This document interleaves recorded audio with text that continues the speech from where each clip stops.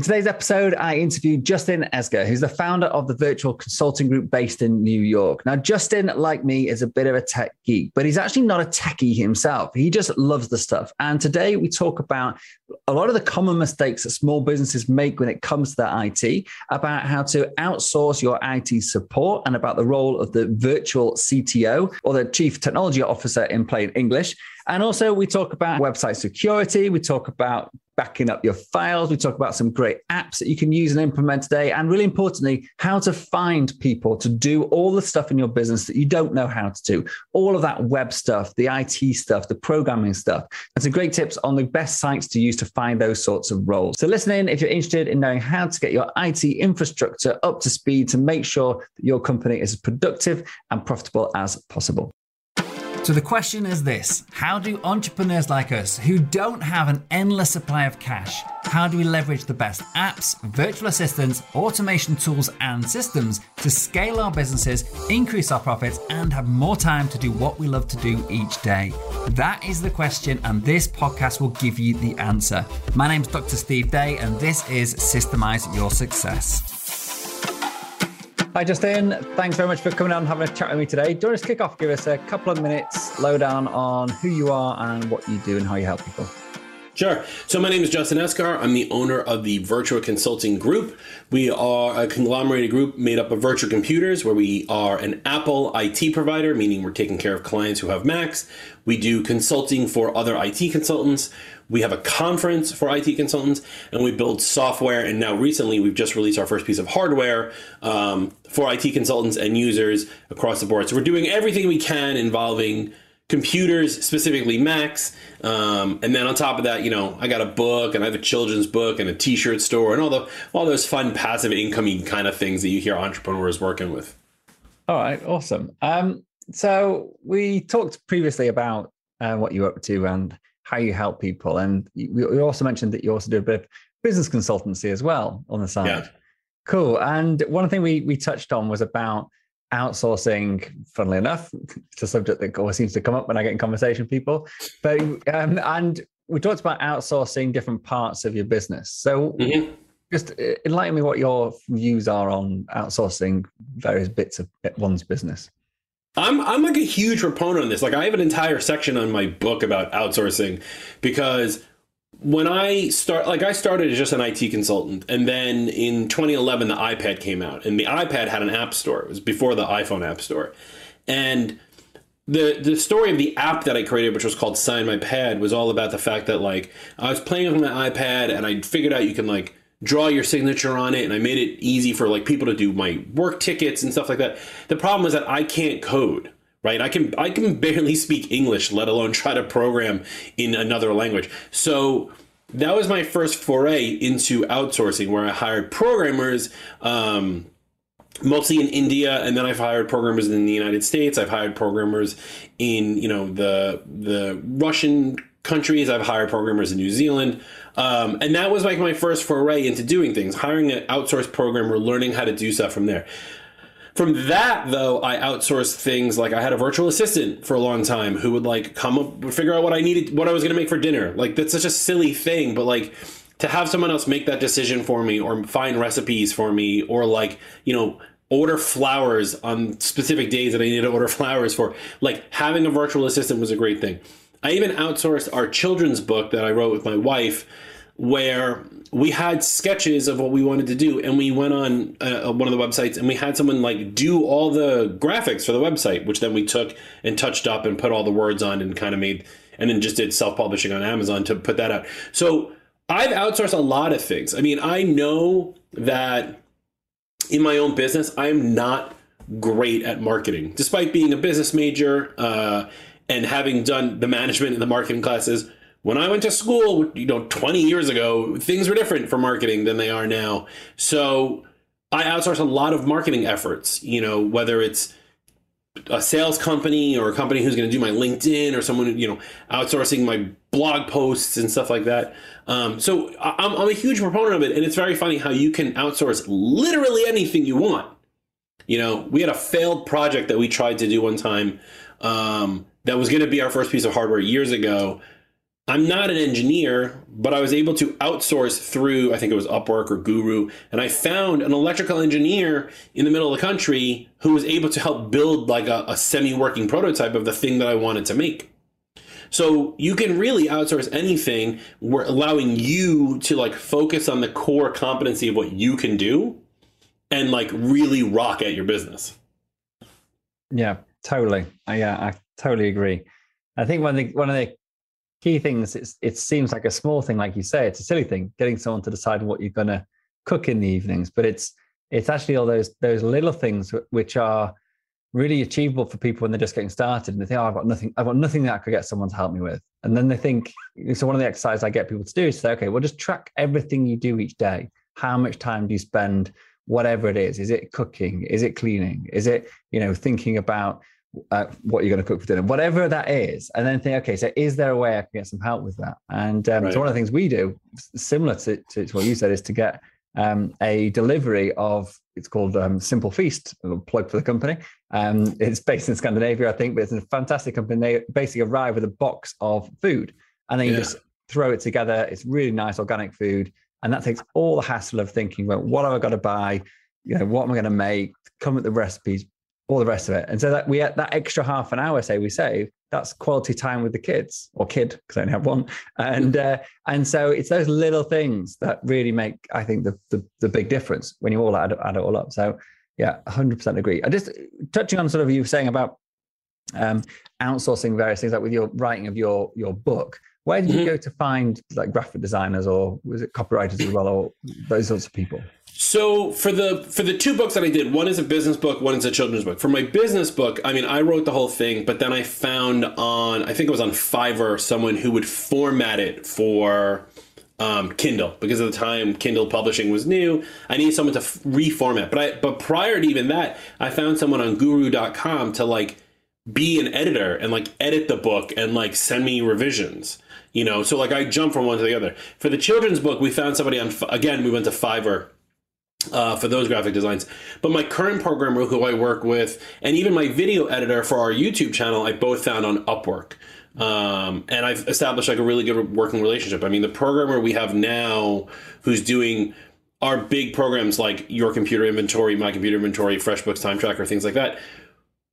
I've been working with that guy for 3 years, all through Upwork, right? So even though he's outsourced, I mean, I talk to him on a regular basis. We have Zoom calls like normal people. Like I still talk to him like as if he's an employee, but he doesn't actually work for the company. He just pays, you think of it like a contractor, right? He charges me by the hour or whatever it is. But like, I have no ties to him. And if something happens, I can always, get rid of him and get another programmer through that same system. So Upwork, Guru.com, Fiverr with 2 R's are like the three big ones that I use. But it really comes down to what you're looking for. You're not going to find top quality items of a specific thing on all three platforms, right? Like I wouldn't go to Fiverr for programming. Programmers are typically found on Guru or Upwork. But I was shocked when I found my video editor on Upwork and not on Fiverr. I did, however, use Fiverr to make our little video intro for our, if you ever watch anything on our YouTube channel, there's like a laptop that opens and it says virtual computers or virtual consulting. That we found on Fiverr. We paid somebody like $20, we waited 3 days and it showed up kind of thing. But my video editor and my programmer who I talk to on a regular basis, those are more like through Upwork. Yeah, actually, big plugs for those three right there. I know, yeah. I plug all three all the time, so don't worry about it. Our current developer, web developers, found on Upwork. In fact, we looked on Guru, didn't find anybody, went to Upwork, and it was the first time he'd ever got a job on Upwork. He's always been on Fiverr and other platforms, and then we found him on there. So yeah, you've got to sort of, I think, spread your net wide as well. We always say, if you want to create a recruitment funnel for whatever you're creating, get as many in at the top as possible so you can sift through it and hopefully eventually find something that's a really good fit. So yeah. All right, awesome. Sort of getting back a little bit into your niche, and something I was actually reading on your blog was about getting a VCTO, or a virtual CTO. So first of all, what's a CTO, and how could small business benefit from getting one? Why do we need one? What pain points does that solve, and what benefits does it bring? Well, for starters, I'm really glad that you read my article. I'm glad that I know that somebody's reading stuff on my blog. So a CTO is a chief technology officer, someone who's going to manage all of your technology, not just like fix things, but manage the technology from a holistic point of view, including things like your budget, inventory, software that the company needs, how the company is connected, whether in person or outsourced, or as we are now in a pandemic, most people working from home, making sure that data is flowing. Security obviously is a big one, right? The CTO role is to manage all of that, and then to have people underneath them to do the actual work, right? So a vCTO is a virtual CTO, somebody you don't have to hire full time, you don't have to pay their taxes, you don't have to worry about what happens when they go on holiday and the servers break. So we offer that vCTO service for small to medium businesses because those are the companies that typically wouldn't have in their budget the money to have a full-time CTO. Most small to medium businesses have a CEO who's also the president, who's also the owner, and like that's it. Everyone might be a VP underneath if titles matter and things like that. And then they hire a company like ours, which in the industry is called an MSP, but I don't particularly like that acronym. MSP stands for Managed Service. Managed Services Provider. That's it. That's how often I don't use those letters. Exactly. Right? Really don't like that. Yeah, I really don't like. It's just outsource IT, right? It's just we're the outsource IT. We're the IT person, right? So we're the outsource IT person. But what we're offering now is that another level above that, right? Not only are we going to like reset your Google password or like help you connect to the server, but we're going to talk to the CEO on a regular basis, set up budgets, set up time, set up meetings, and say like, look, your network is X years old. If we upgrade to this and we have these budget items in place and we can take it from, project A and code it with this or whatever, we can increase your network speed by 50%, which increases productivity by 75%. And like figuring that stuff out, that's CTO level things, not just the help me, my computer's broken, and us writing back, please restart your computer. Like this is way above that. And those smaller companies, like I said, they don't have it in their budget to hire somebody like that, right? So as the vCTO, we come in, we sit down with the president, the owner, whoever, talk through that, work with them, figure out those numbers, do a holistic overview of their entire system. We're talking about computers, network, printers, scanners, phone systems, software, connectivity, electricity, Wi-Fi, things like that. So all of that gets encompassed in that role. Very interesting. So it is very interesting for me because I often work, a lot of our clients, I should say, are really at the beginning of their journey. So they're just often one-man bands. They're just getting started with their first few employees. They're probably a little bit away from needing a vCTO, but depends how quickly they grow, of course. And actually, a lot of the work we do is around these areas. It's sort of giving the CEO or the owner the basic knowledge to get the stuff in place in a sort of a way which makes them safe and secure. But like you said, at some point, the CEO or the owner of the company really should not be focusing on this stuff. Like this should be given to somebody else, because going back to what we said about before about outsourcing everything, unless you are, an IT geek. I was going to say, unless you're an IT geek, then you shouldn't be thinking about this stuff. But actually, I've got a degree in computing and I am an absolute IT geek, but this isn't the stuff that I should be thinking of, within my own company, because right. I should be focusing on the stuff that only I can do. And this is much more the stuff that actually there are best practices. There is a way to do this right and a way to do this wrong. And so having that expertise must be a massive help. The hilarity of it is, as the owner of an IT company, I shouldn't be doing it either. And that's why I have a director of IT, who's our CTO, basically, who manages it all for us, because I need to be focused on, marketing and management and personnel and stuff like that. So even in our own company, we have a CTO, even though we're a 5-person company. And it's that same role, right? I make our guy Luke think about what's the best practices here? What are the security concerns? Should we be worried about things for our own company, even though we are also the IT company? So it's very funny and very cyclical. So do you just going into this a little bit deeper? I'm interested. I had a conversation with one of my clients just now, actually, And at the moment, they're just trying to figure out how to get a webhook working for pinging some automation from their Asana app. So is that the sort of stuff like on a very quite bespoke level that that role would get into as well? Or is it the more higher level stuff? It would be more higher level. I think for something like that, what we would do from a CTO perspective is say, like, look, we need to connect Asana to whatever program, and we know we need a webhook. Let's go find the right person who can build us that webhook, right? Yeah. We're not going to build that webhook. Some of the people on my company have some scripting knowledge and stuff like that, but like that's not really where our forte is, and that's not what Virtual Computer's job function is. But that would be the CTO role, saying, okay, if we can't do this, who do we look for? How do we find that person? What websites, what knowledge can I bring to the table from past? And say, well, let's go to Upwork and let's go put out a posting saying, like, looking for an Asana webhook expert to help XYZ happen, and then managing that whole project top down, right? Yeah. We don't have to be the ones to do the work. We have to be able to manage that entire project. We're doing that now for a client. We have a client who just brought on a cybersecurity firm. Right? We're not doing the cybersecurity assessment. We're not doing the NIST and the CCM assessment and all those other things. We're managing the cybersecurity firm, right? That's the CTO level thing. Yeah. No, yeah, I get that. Okay, cool. Yeah, because I think one of the things that I often hear when I speak to people when they're looking for, and this doesn't have to be really complicated stuff. It can be as simple as finding a good web developer. And I can hold my hands up that I've struggled with this as well in the past. So finding a web developer or even a designer going the front end stuff, but very much if you're getting into technical stuff, if you do a bit of reading, you learn about APIs, like application protocol interface, if anyone's interested, so how you get two apps to talk to each other. And there's clever stuff you can do to really automate stuff in your business. But then you go out and try and find somebody, and because you don't know anything about it, you just want the end result.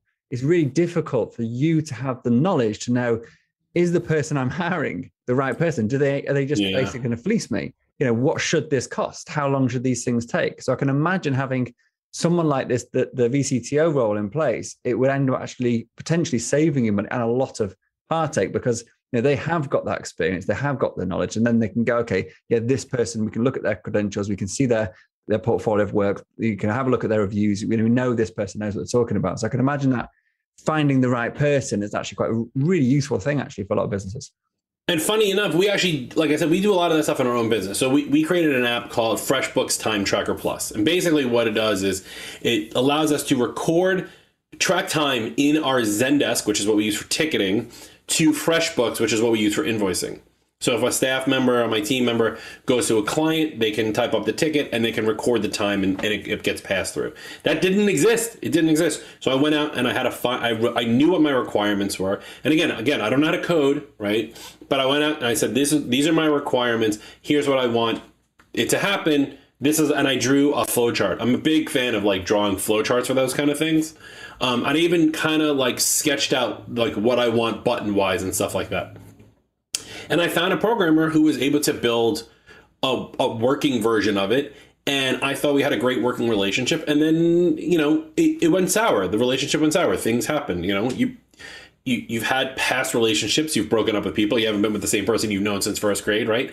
So what do? You have to be able to know when to cut off and switch to somebody else. So we went and we reposted it and we said, we now have this app. It's semi-working. We need someone to finish it up and review the whole thing top down and give us documentation. And then we found another programmer who was able to finish it up, and their review, we went off their reviews and their portfolio, just like you said, and we got them to post, and we got the app approved by Zendesk. And now we have our first Zendesk app that we're selling.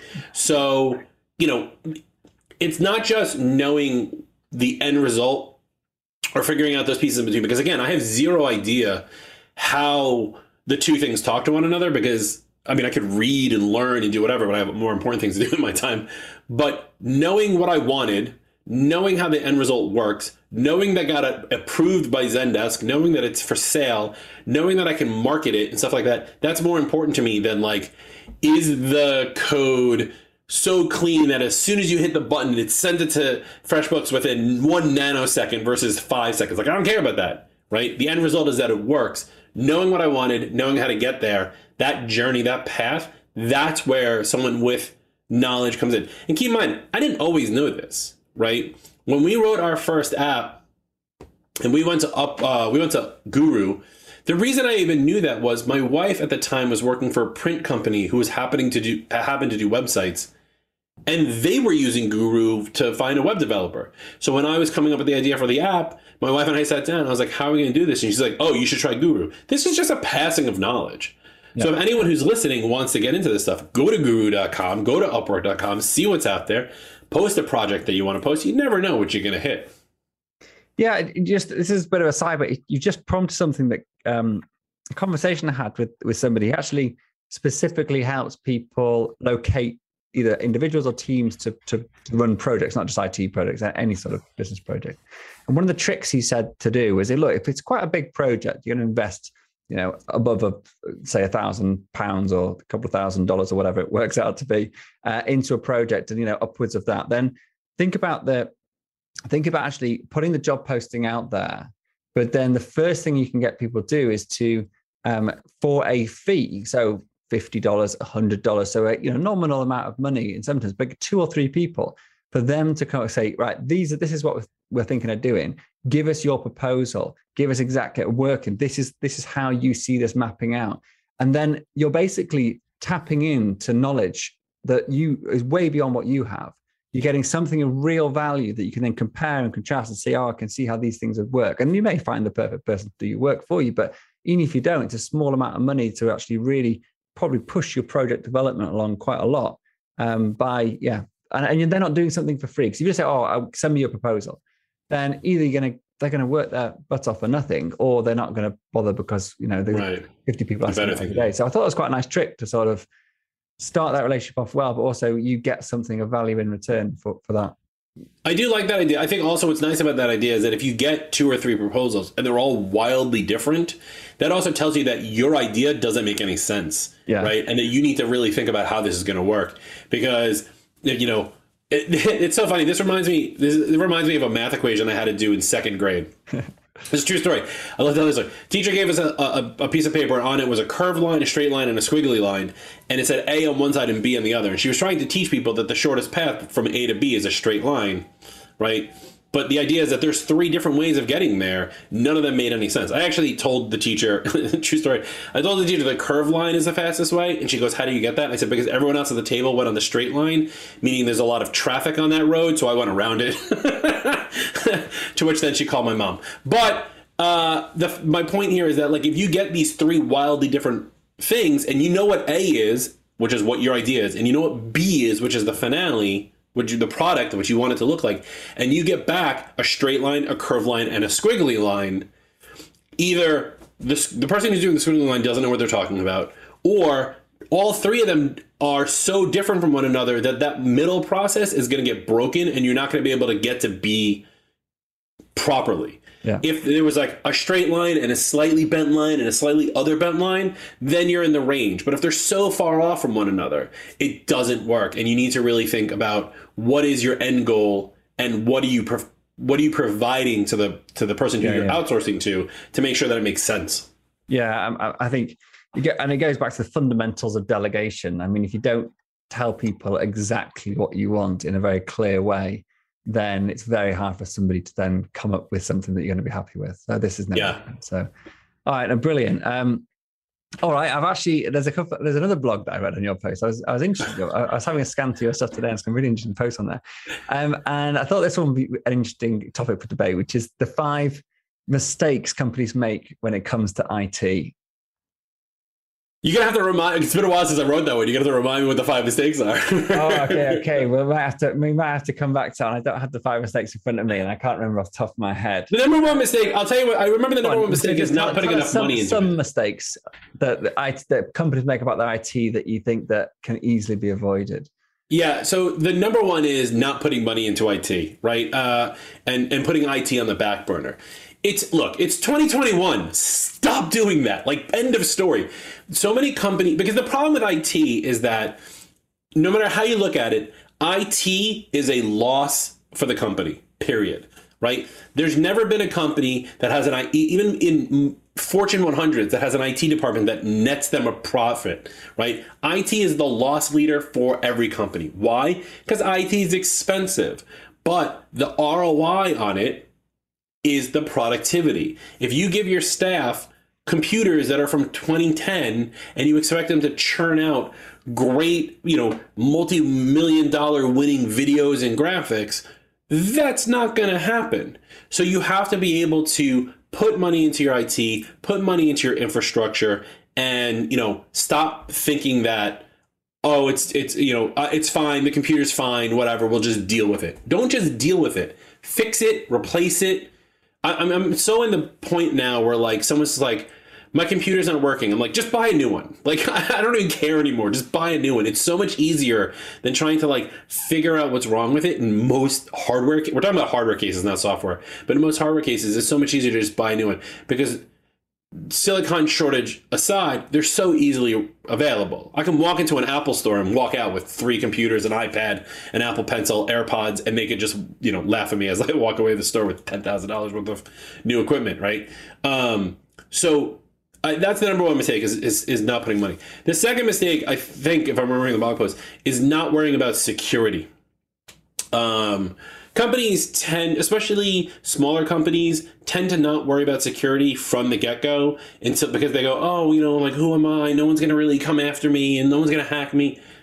Here's the thing. They're going to hack you. Why? Because they can, right? I can't tell you how many WordPress websites, even my own, I've had problems with it, but like how many times I've had to go in and save a WordPress website because they didn't install a simple security plugin. Like something silly as that to, here, anyone who's listening, if you have a WordPress website and your website is something.com/WP-admin, and that's how you log into your WordPress, you're going to get hacked. Period. End of story. Like you're going to get hacked, right? Install a plugin, change the slug, do whatever. There's your free advice for the episode. But that's a huge thing. Put money into security. Put money into backups, email backup. Google and Microsoft only give you 30-day retention on email. Get it back, get email backup. Those kinds of things. Stop thinking that if you hire better employees, you're going to net a better result because those employees can't do anything without good tools. You want to build a house, you're not going to use a hammer that like the handle is cracked or a screwdriver where the flathead is bent or an electric drill that every time you plug it in, you're going to get electrocuted. Right? You're going to use the proper tools to do the proper job. And it's the same thing here. Put the money in IT, put the money in security, and, no. The rest of it is like, stop filing all your emails in your trash. I have people who do that all the time for whatever reason. And like, just, train your users on looking out for phishing emails. The rest of it is all conjuncture. Yeah. If anyone listening wants a tip on backing up their emails and drives, etc. So we recommend, you might have your own recommendations. Well, do you have your own recommendations before I tell you what ours are? Yeah, call us and we'll set you up with it. But we use, a lot of the time we use, in most cases, we'll use Backupify, which is a great product. It's cloud-based. It will do Google and Microsoft. In some cases, we actually back up their email to a Synology, like an on-prem Synology, which is an on-premise server RAID that has a bunch of hard drives in it. And there's a couple of others that are out there, but like we really like Backupify. We use Backupify as well. And if you're worried about cost, Backupify costs $4 per user. And if you've got, it doesn't matter how many users you've got, you only need to pay for one license. It just depends on how many of their email accounts and things you want to back up, because obviously you only back up the individual emails for each user you pay for. But we only have 2 users we pay for, but we have lots of other users who don't use email in their company, so we don't need to back them up. So simple as that. There you go. Cool. All right. Awesome. This has been really, really interesting and very informative. And actually, I must admit, I'm pretty sure my login for my WordPress site is WP Admin. But I think it's called. There's a couple iThemes, which may have changed its name. I think it's WP Best Security or something like that. It does like a walkthrough. It lets you change certain things, and you get like a score. I'm telling you, and it's free. Like you're spending like 20 minutes fixing it, and you'll be way better off. I will get my web developer on it as soon as we finish this call, in fact. And so and just to sort of really drive that home, I've noticed you get warnings and you go into the back end of your WordPress site, and it'll say attempted failed login, attempted failed login, attempted failed login. You have hundreds of these. And just people basically trying to guess your password using whatever bots they're using to do it, to try to hack them, isn't it? So this is real stuff. And I'm not a big, I'm not a big fish. Why would anybody come and hack me? Exactly what you're saying. But they're trying every single day, all day, every day, in fact. So yeah, it's real stuff. And it's so simple to fix, like you say, a simple plugin, a simple change, or paying $4 a month or whatever it is for your backup. And I've lost everything before now, and I've blogged about it many times and talked about it, and that pushed me to get back up at 5. But before then, you don't know what you don't know. So don't wait till it happens to you. Listen to our advice now, to Justin's great advice on this. So yeah, awesome. All right, I want to finish, if I may, with some questions which I ask everybody, and hopefully the first one is going to be a good one for you, which is all about your favorite apps or plugins. So tell us a bit about your 2, 3, whatever favorite apps or plugins. Favorite apps. Anything that I built. Of course. Our world is we live in Zendesk, so all of the Zendesk connections. There's a company called SweetHawk. They're based in Australia. They're amazing. They make amazing Zendesk plugins that we use all the time.